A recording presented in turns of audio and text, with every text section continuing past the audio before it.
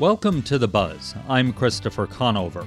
This week, we tackle the idea of monolithic voting blocs. Do they really exist, or are they political fiction?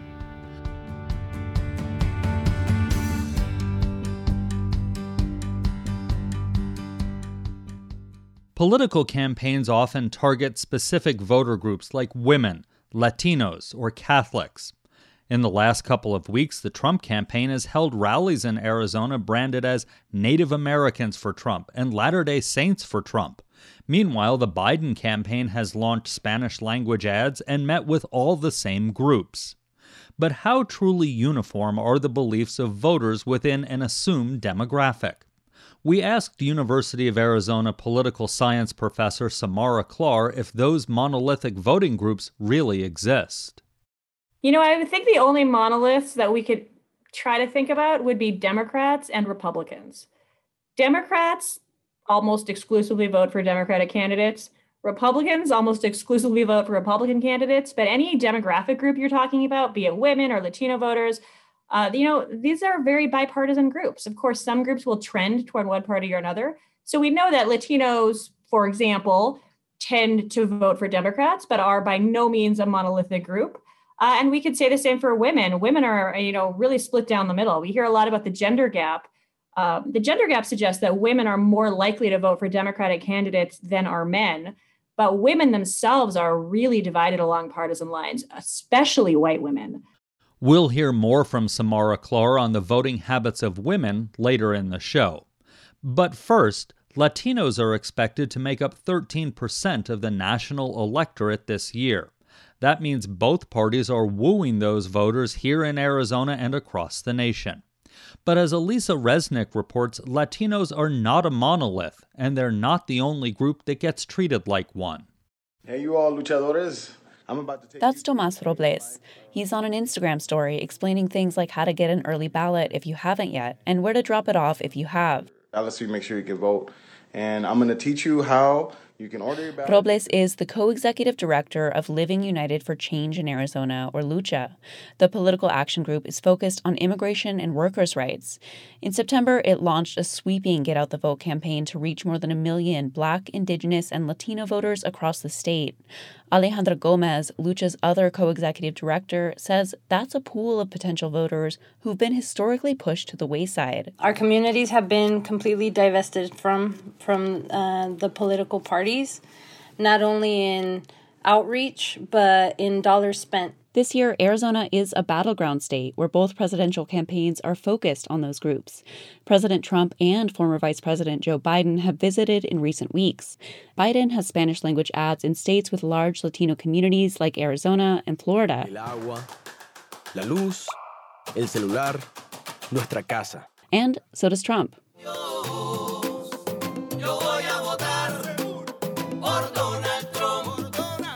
There are some nuances. Biden's ads feature different Spanish accents for different states, for example.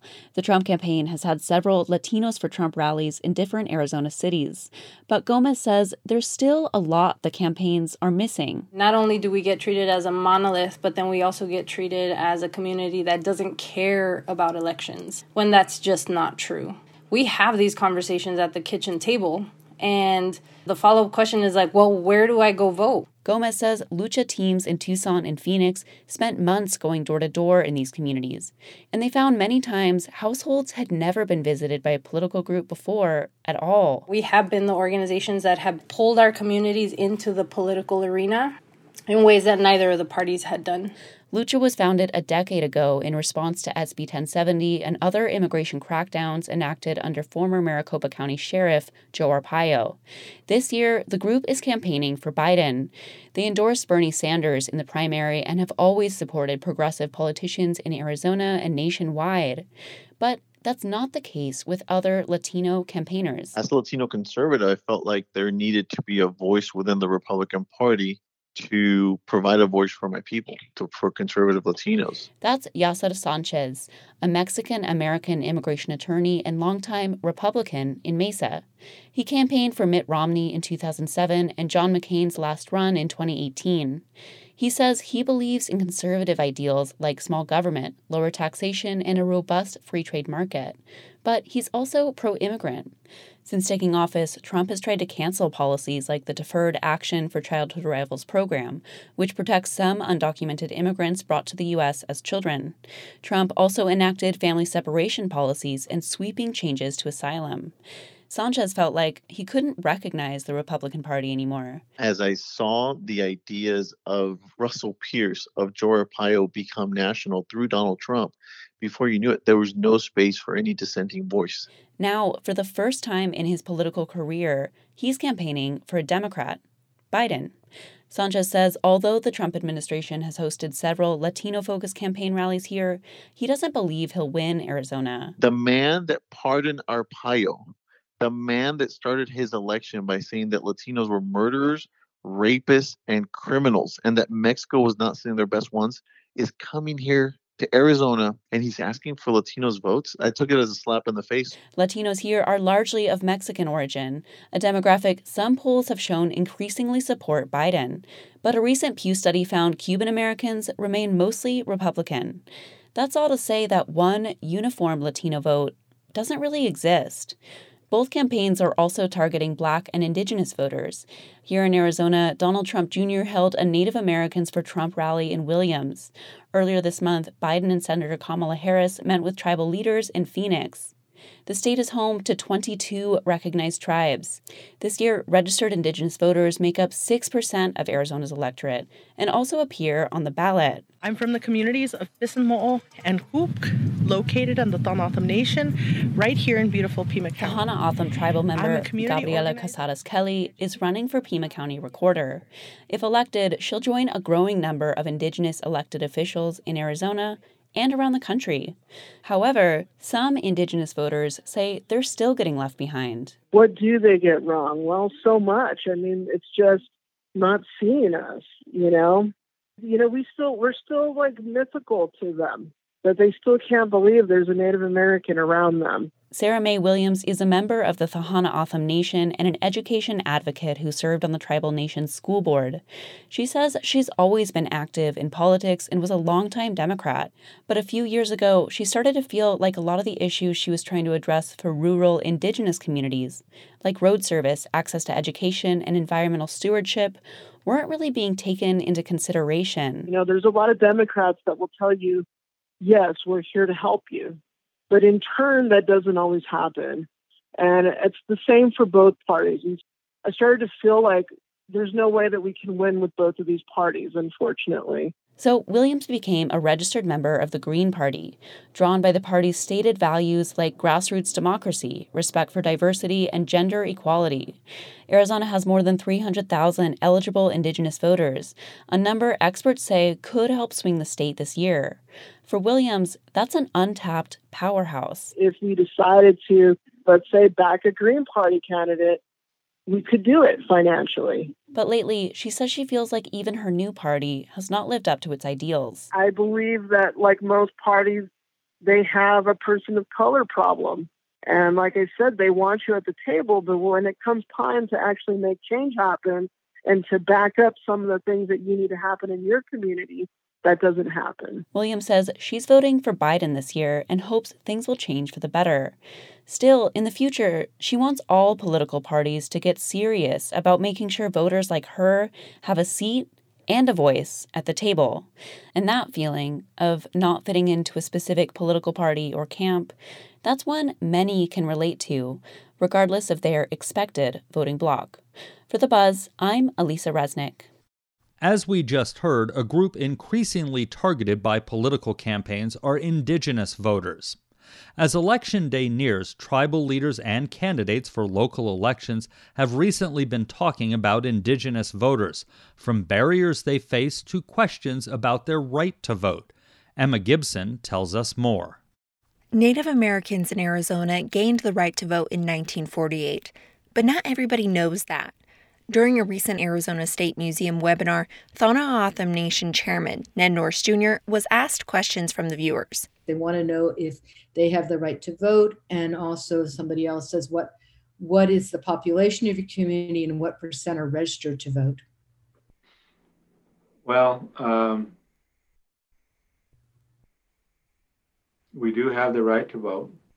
That right was afforded to us, when was it? In the 60s? Like many non-white voters, the ability to easily exercise the right to vote didn't come till the 60s, with the signing of the Voting Rights Act. And it wasn't until 1970 that literacy tests were banned. Even though on paper it says 1948, we gave Native Americans the right to vote here in Arizona, that wasn't really the reality until about 1970. That's Rosemary Avila. She's with All Voting is Local, an advocacy group that tries to break down discriminatory voting barriers. She referenced a 1928 Arizona Supreme Court case in which 2 men from the Gila River Indian community were denied the right to vote. The court said despite being state residents, Indigenous people were, quote, incapable of managing their own affairs. It deemed Native Americans ineligible to vote as they were under guardianship of the federal government. When we look at that type of language that was used to close off the franchise to Native Americans, we see how that played a big part in this continuing legacy of barriers that Native Americans are facing today. Those barriers were recently discussed by candidates for Pima County Recorder in an Arizona Daily Star candidate forum. Benny White, the Republican candidate, opined about the voting barriers tribal members living in tribal lands face. I suspect that education is a problem. I suspect that poverty is a problem. I suspect that healthcare is a problem. Avila, with All Voting is Local, says these social issues aren't the most obvious barriers for Indigenous voters. She says a real barrier to voting in Arizona tribal lands is the lack of post offices, with only 48 covering almost 20 million acres. Since rural reservations don't usually have street addresses, many rely on post offices for mail-in ballots. But this can still require traveling hours to vote. All of these things, I think the cumulative effect, it has impacted Native Americans' turnout and their ability to participate in our democratic process. Avila says additional barriers include acceptable forms of voter ID and a lack of internet access in rural communities. For The Buzz, I'm Emma Gibson. We continue our look at the perception of voting monoliths with another set of groups that are often lumped together, people of faith. Since the nomination of Judge Amy Coney Barrett to the Supreme Court, we've heard a lot about the Catholic vote. For years, there's been talk about the evangelical vote, and in Arizona, there's discussion of the LDS or Mormon vote.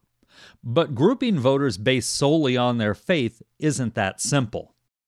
I am a member of the Church of Jesus Christ of Latter-day Saints, and I have also been a Democrat pretty much since I was eligible to vote.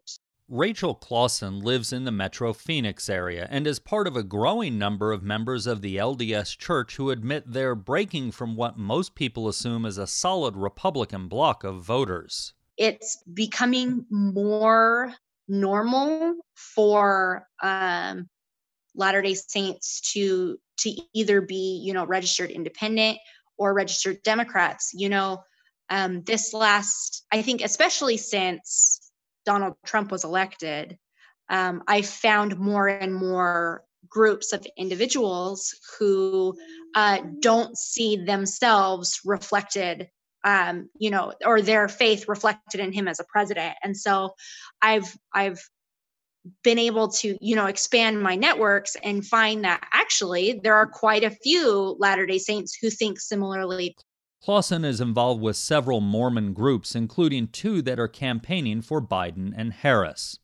In Arizona, family names like Udall and Flake have kept the Latter-day Saints in the state's political fabric at all levels for decades. But that's not true across the rest of the country. Most studies of religion and politics don't include the Mormon Church. But other major religious groups across the country also are not uniform when it comes to how they vote. Greg Smith with the Pew Research Center says there's a large fissure within the Catholic Church, a group that represents many people of faith in Arizona and makes up the second largest group of Christians in the U.S. The Catholic population in the United States is deeply polarized along partisan lines, just like the population as a whole. Catholics as a whole are roughly evenly divided between Republicans and Democrats. And you know what? Catholic Republicans tend to look just like other Republicans in their issue attitudes. Catholic Democrats tend to look just like other Democrats in the way they approach political issues. Pew Research shows that the political split within the Catholic Church also breaks down along racial lines. White Catholics tend to be Republican, and non-white Catholics tend to be Democrats.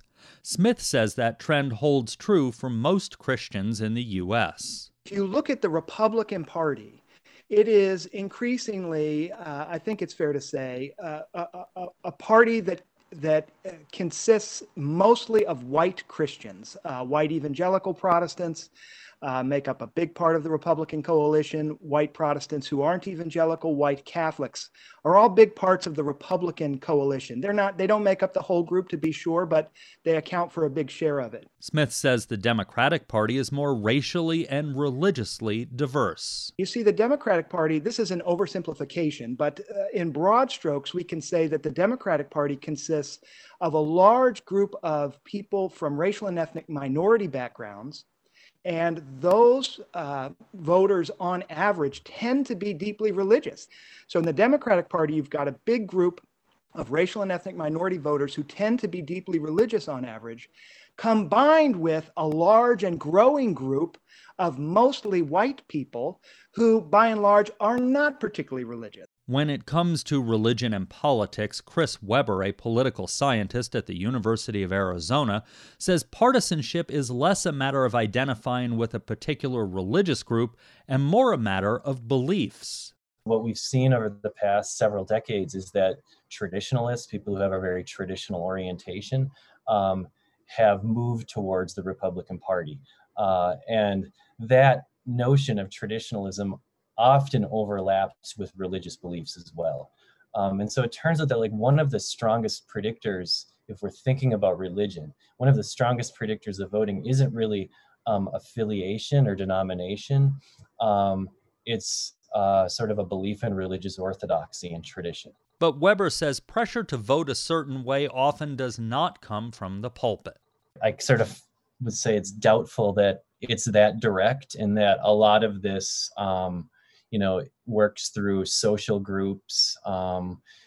We often form like-minded groups in our social networks, and that's more or less probably where this information is transmitted rather than at Sunday service. Phoenix area voter Rachel Clausen says even though her church is often regarded as a solid Republican bloc, the head of the Church of Latter-day Saints issues a letter each election year about the church having no official political party. And the letter says, it may even be verbatim exactly the same thing, but that principles of the gospel are compatible in,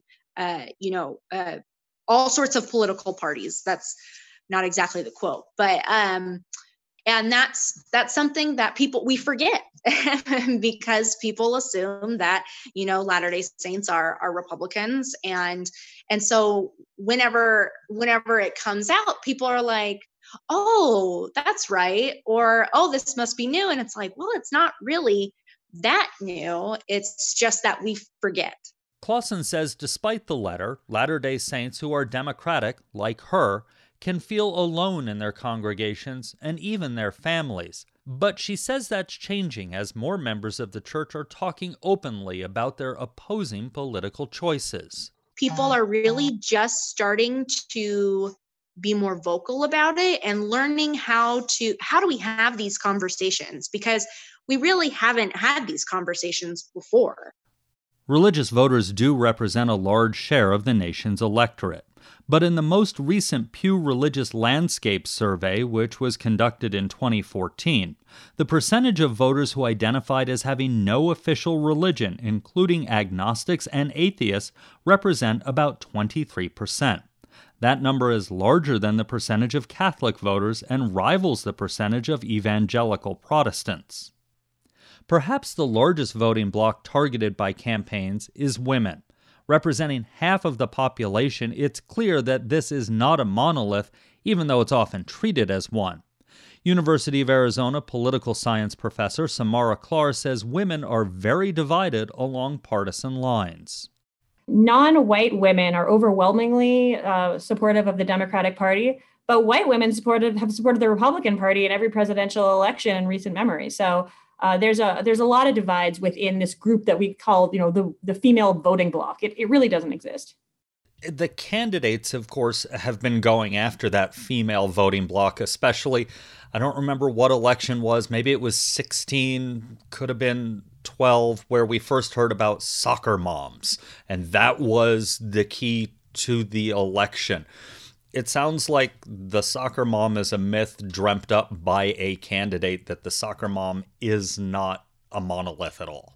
Yeah, candidates try to sort of prime identities. And what I mean when I say that is if you can try to convince a voter that a particular identity group with which they represent is really relevant to an election, then you can try to get them to sway their views a little bit. And this is possible largely when it comes to policies. So we know that Democrats and Republicans each tend to hold pretty varied policy preferences. They don't want not all Democrats are liberal on everything, and not all Republicans are conservative on everything. And often these competing policy preferences tend to align with identity groups. So for example, if you are, you're conservative, but you are also a woman, then somebody might appeal to your female identity when trying to pull you away from the conservative perspective on something. When it comes to candidates themselves, partisanship is really the biggest determinant of who people are going to vote for. And that's because, women are really divided on a lot of these issues that are thought to be the women's issues. So reproductive rights, for example, most Republican women are pro-life. Most Democratic women are pro-choice. And we can say that about Republican men and Democratic men also. The real dividing line when it comes to something like reproductive rights is not gender, it's partisanship.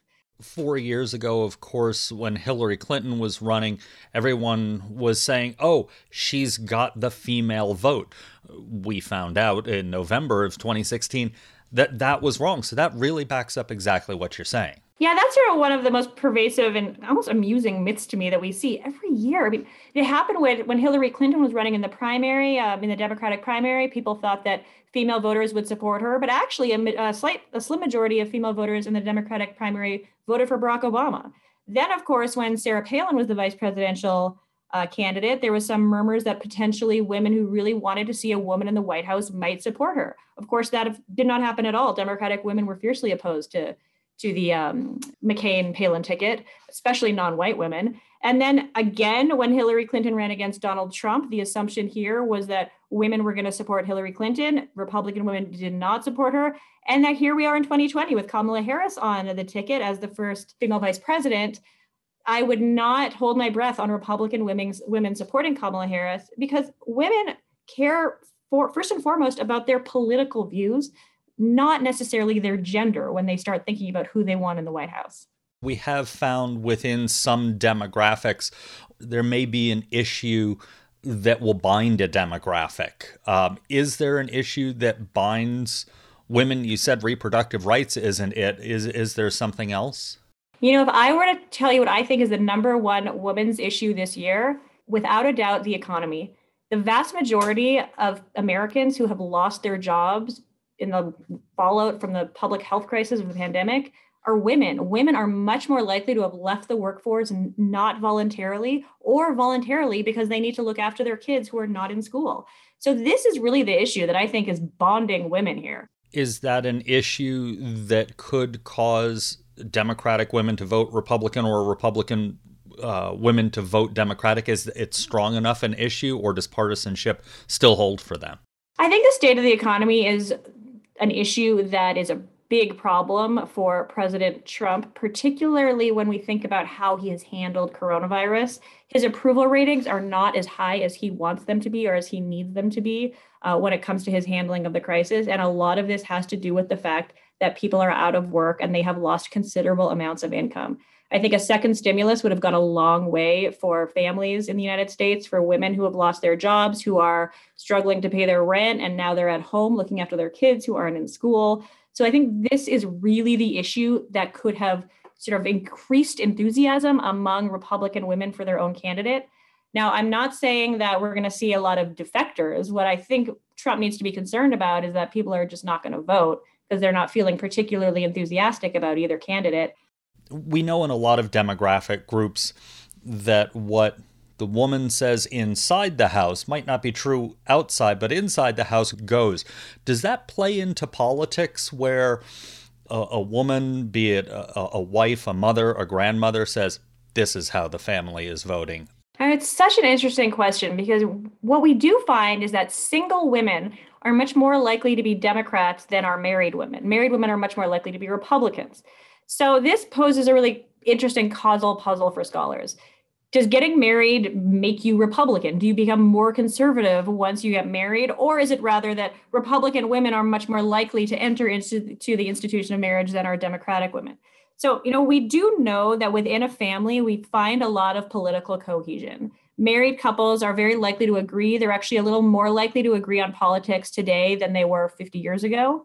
Now, this doesn't necessarily mean that women are calling the shots. We know, when women first started voting, one of the arguments against giving women the vote was why? They're just going to vote like their husbands do anyway. What's the point? We're just going to double the proportion of Democrats and Republicans, but not really change anything. And that's certainly not the case. First of all, a lot of women aren't married, and they are, they change the composition of the electorate significantly. But we also don't necessarily see women just parroting their husband's party ID. Though we do see that, both men and women are more likely to marry somebody who already shares their political views. All right. Well, thanks for spending some time with us. Yeah, my pleasure. It's always great to talk with you. That was University of Arizona political scientist Samara Klar. And that's the buzz for this week. The election is only about 10 days away. However you cast your ballot, by mail, at an early voting site, or in person on November 3rd, we encourage everyone to vote this fall. You can find all our election coverage on our website. You can also find all our episodes online at azpm.org and subscribe to our show wherever you get your podcasts. Just search for The Buzz Arizona. Ariana Brocious is the show's producer and editor. Vanessa Ontiveros is our production assistant. Jim Blackwood is our production engineer. Duncan Moon is the interim news director. Our music is by Enter the Haggis. I'm Christopher Conover. Thanks for listening. Arizona Public Media's original programming is made possible in part by the Community Service Grant from the Corporation for Public Broadcasting.